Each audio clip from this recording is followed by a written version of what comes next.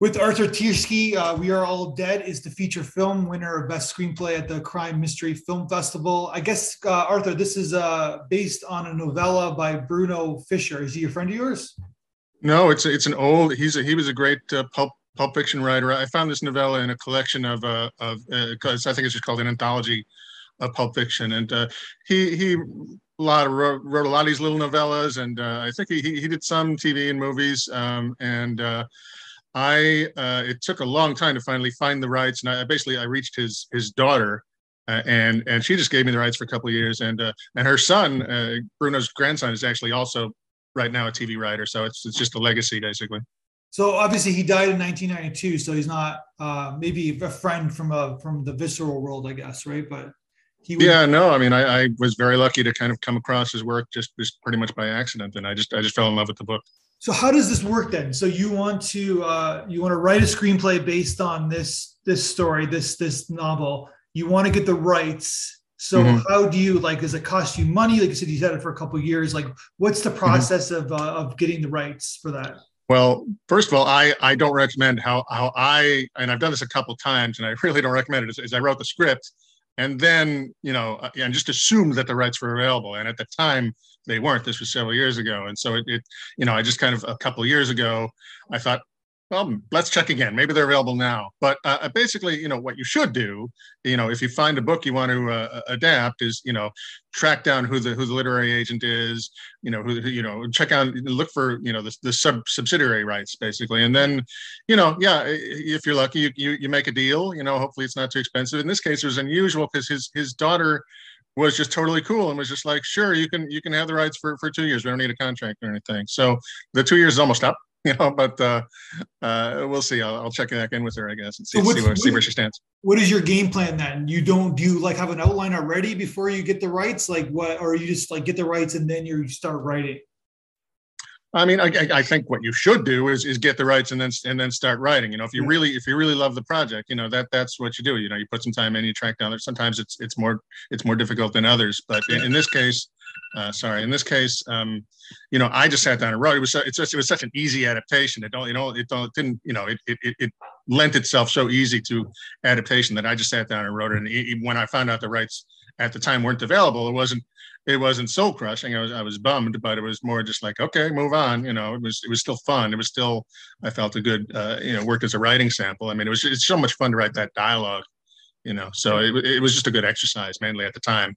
Now I'd love to see it get made, but it's a tall order because it really, the script really needs to be filmed in the noir style of the 40s. And, it's hard to find somebody who would want to do that and somebody who'd want to finance that. So it's, again, I think it works better. It's just a writing sample at the moment. Well, I guess you can modernize it, but have the noir style, but kind of make it in kind of like in today's world, I guess, right? Now you kind of rolling. Yeah. Well, no, because my very first attempt at this, I had a friend who wanted to do a short. He wanted to just direct a short as a project. And I thought of this book and I thought, like, this could work as a short. It's a very short, not as novels go, it's pretty short. Yeah. And so I tried to squeeze it all into a half hour and I tried to make it modern so it could be filmed. And it just didn't work either. It was too long to be a short, and it was too noirish to be modern. It was too much of its time to work as contemporary. I mean, somebody else could probably figure it out, but I couldn't. Gotcha. So what's your process is like? What do you do with the novella? Like, do you obviously changing something to a novel? Like, it's the old cliche where like you got to minimize the characters. If there's 20 characters in the novella, you have to have 3 or 4 characters. You got to like merge characters together, kind of like that's sort of like the cliche, I guess. My long-winded question is like, what did you change from the novella to the screenplay? Well, the story itself is I'm pretty faithful to it. It's such a great story.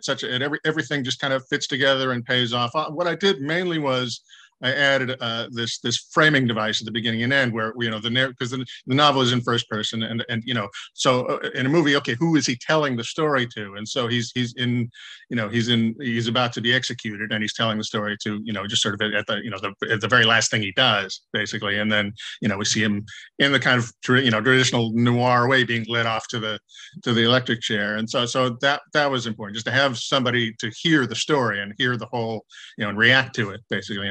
Is this preacher just kind of listening and reacting.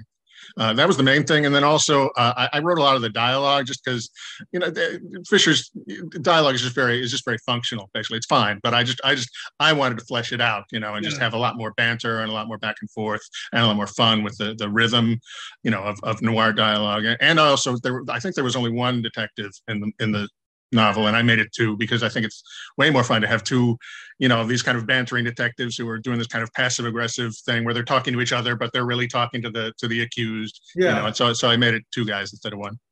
So gotcha. And then there's obviously there's a romantic element in the script as well, right? Yeah, I mean, it's a love triangle. It's basically this woman who we think for most of the time is the femme fatale, who both the narrator and his kind of boss and mentor and friend fall for, and then it becomes a square, because then Johnny kind of for whatever reason, for several reasons, takes the girl that his friend has dumped for the girl he loves. So now they basically kind of switch partners, basically. Gotcha. Well, it's like obviously there's an element of like of today's world, I guess. It's film noir in like 40s and 50s. Mm-hmm. But there's an element of today's kind of like themes in today's world, I guess. That's still in your script, I guess, too, right? I mean, there's universal, like any good script, there's universal or any good story. There's timeless elements to it. It's basically it's a heist story and a murder mystery and a love triangle, or love rivalry. And it's about friendship, and it's about all the great noir stories. I think really that there's lessons in there that still apply today.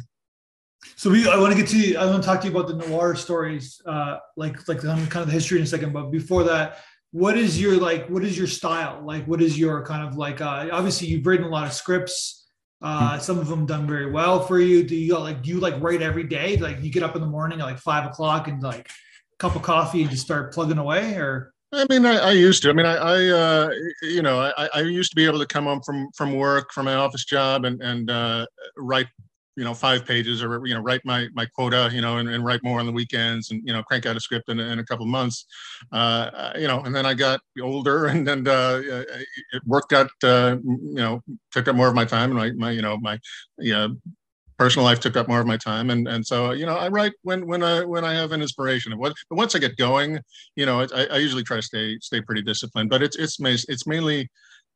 It's either during lunch, like from my job, I'll go, down to the break room or whatever and write, or it's after work if and a lot on the weekends. Usually I do this great big rush, as I kind of approach the end. It's like, let's just get this done, so I'll have a weekend of just nonstop marathon, basically. So so you said you have an office job. Like what motivated you to start writing scripts in the first place?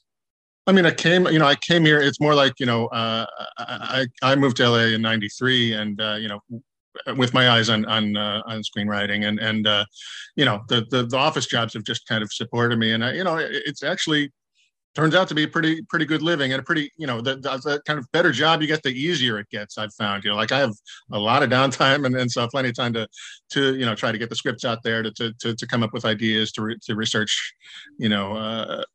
history, and it's a really good situation. I recommend. I mean, I mainly recommend for newbies. I recommend getting a job in the industry, just so you know how it all works. I mean, I didn't know. I moved out here not knowing anything. It's '93. You can't just search the internet. You can't just go on a message board.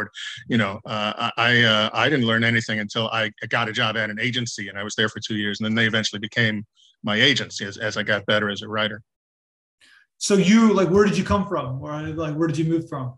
Chicago grew up in Chicago area. I went to college in Ohio, and then I moved out here right after that, pretty much. Do you still have like emotional ties with Chicago, or are you like totally LA centric now?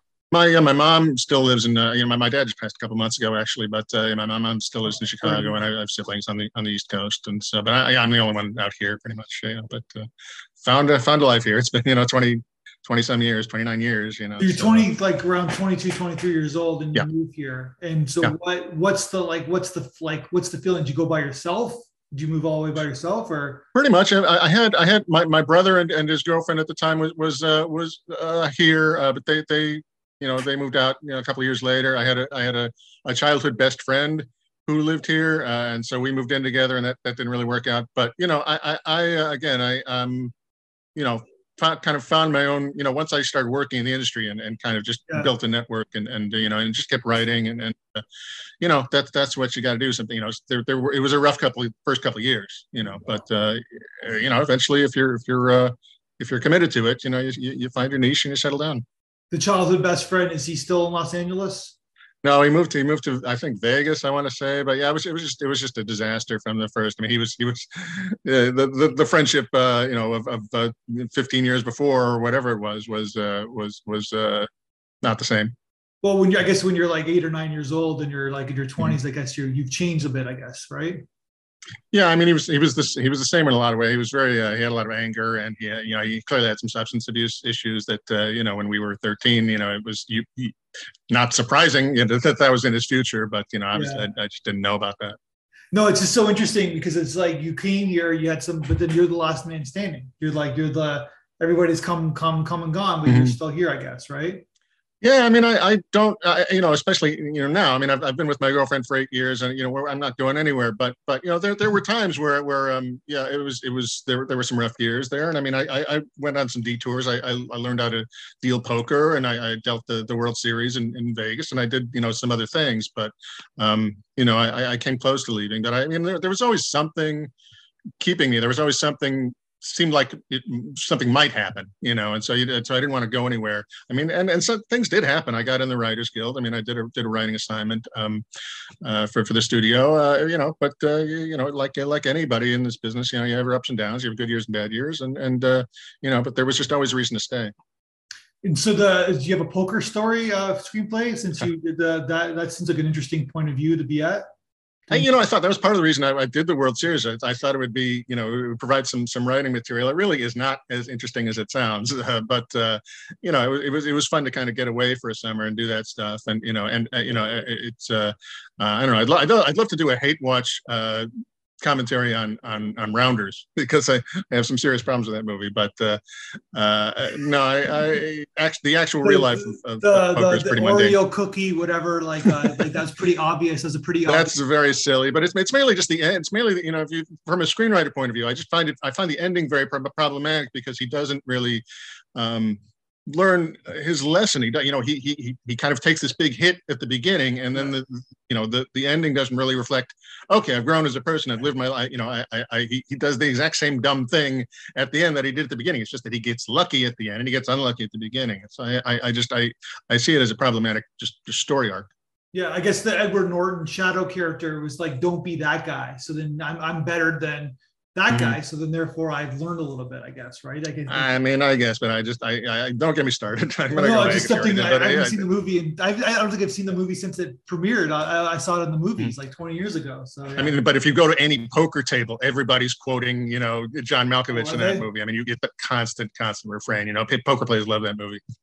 Oh, gotcha. But yeah, it's like, because I remember when poker was so popular, it was like every sports channel that you would see like these ugly white men in sunglasses.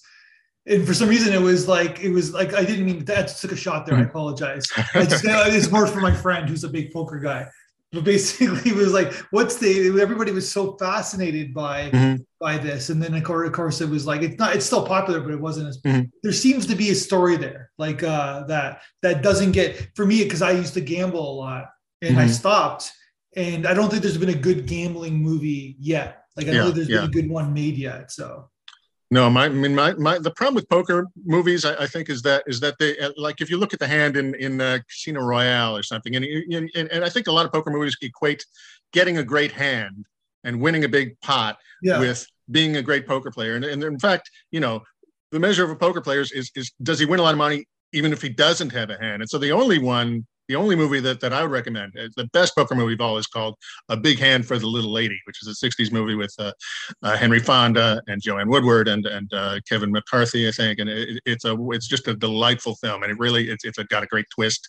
And that's the one I would way better than Rounders. Okay, way better than Rounders. That's a good, but still, that's the movie that nobody knows about. So there's still potential in my opinion, right? Just about gambling in its entirety, like because everybody, especially now, right?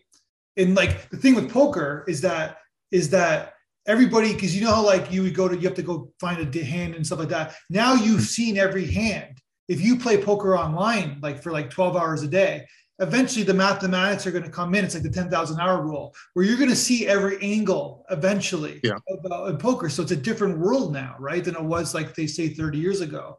Where yeah, I mean, there's a lot of very sophisticated software that people can, sit down and study for hours, and people do, and for hours and hours, and just go through every permutation, learn the exact kind of perfect way to play. And of course, the great thing about the game is even if you play the perfect game, you can still lose. I mean, there's still a luck element, and so it combines a lot of skills. It combines math and psychology and strategy and risk. And I still love the game. I'm sure there is a good poker movie.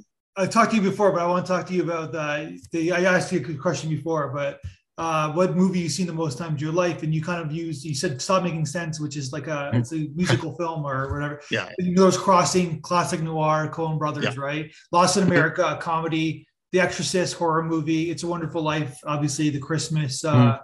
That's a lot of crossing generations and moods and tones, I guess. Yeah. Right? There's no pattern to it. I have pretty eclectic tastes. I would say horror I'm not that big on. I mean, I think The Exorcist is great, but I would say horror is the only one that I'm not like,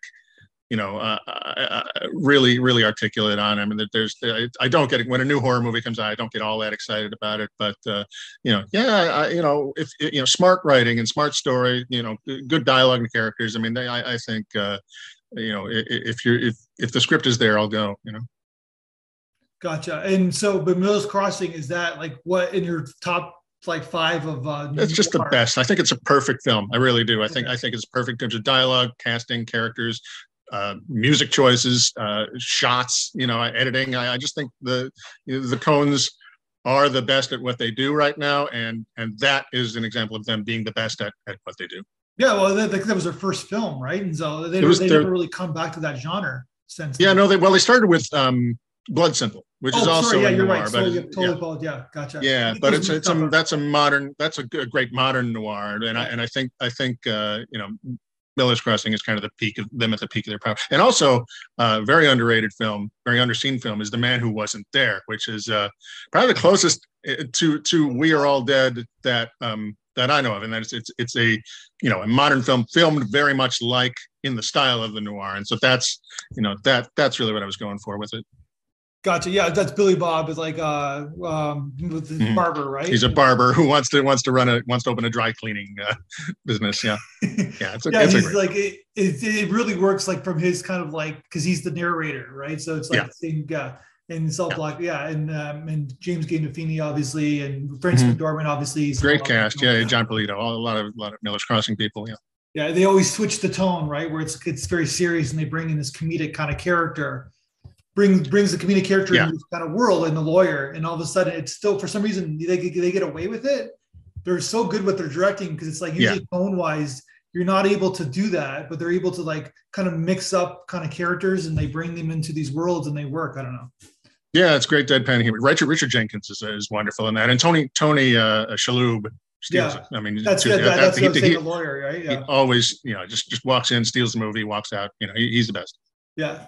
So, what other film noir would you recommend watching? I think probably my favorite is the Killing. The early Kubrick film, and because that was scripted by Jim Thompson, who's one of the great pulp novelist, and so that's just got lots of fun dialogue. It's got the great Sterling Hayden, clever plot, that I think certainly Reservoir Dogs was inspired by.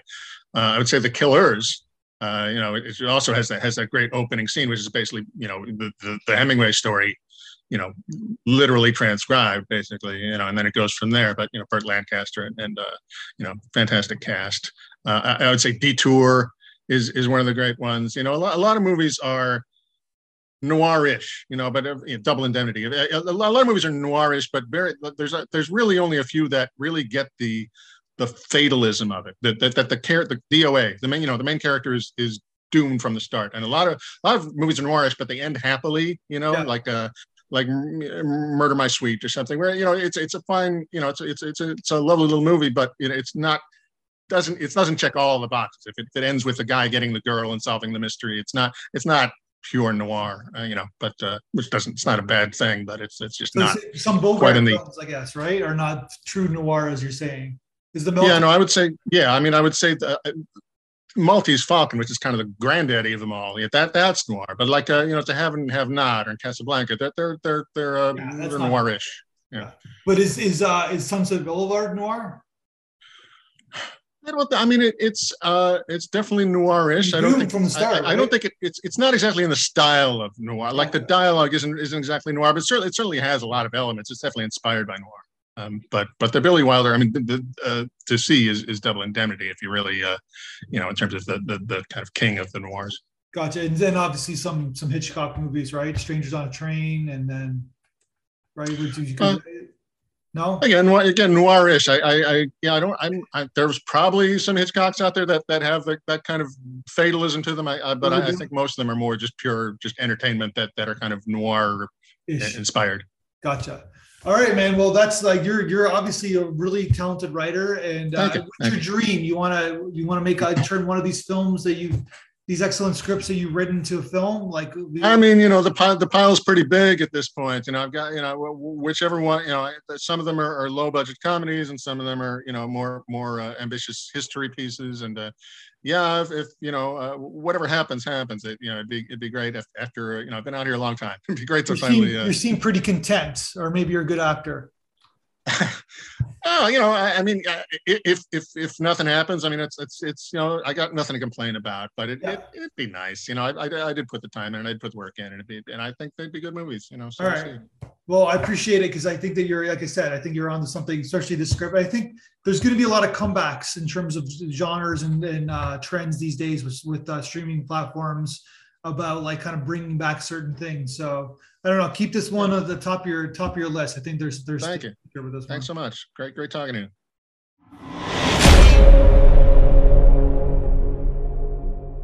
We Are All Dead, written by Arthur Tiersky, based on the novella by Bruno Fischer. Blackness. Then a paternal, older voice in the dark. Johnny? Hey, Johnny? Wake up, Johnny. Slow fade in. Fuzzy POV shot that gradually comes into focus. Father McBride, a gentle-looking white-haired man, 50s, in a priest's collar, gazing down at us, comforting. A light bulb glows brightly behind his head. Note, film should be shot in black and white in the style of 1940s film noir. How you feeling, John? Preacher. Not tonight, promise. Time is it? 10:30. 90 minutes. How you feeling? Here to save my soul? In 90 minutes? I'm not that good. 89. Not much time. Nope. But enough time. Reaches into his pocket, pulls out a pack of Chesterfields. For half of these? Shakes the pack so that one cigarette pops up invitingly.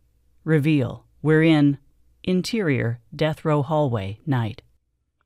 McBride is outside a cell that holds Johnny, 35, gaunt, chiseled, handsome features, slowly sitting up in his cot, staring hungrily at the pack of smokes.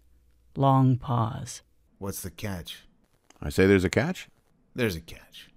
Catch is, I smoke the other half. Here, with me. Small price to pay, yes? No preaching. Asked and answered. Johnny eyes him for a moment, considering. Finally nods, accepting. Puts his hand through the bars, his first two fingers forming a V. McBride nods, takes a cigarette out, places it between Johnny's fingers. Johnny leans forward, puts his lips to it as McBride takes out a matchbook, strikes a match and lights it. Johnny takes a long, deep draw on it and exhales, slow and deliberate. McBride puts a cigarette to his own lips and lights it, starts puffing. They smoke in silence for a few seconds. So how's it feel? Like a Chesterfield. I meant... I know. You scared? Johnny shrugs. If he is, he's not showing it. You think anything comes after this?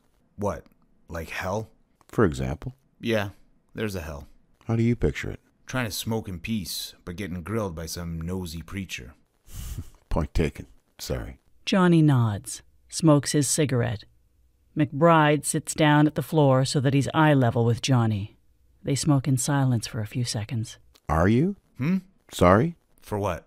Anything? Johnny takes a deep drag, exhales, pensive. There's things could have done different. Things I almost did. Things I almost didn't. Yeah?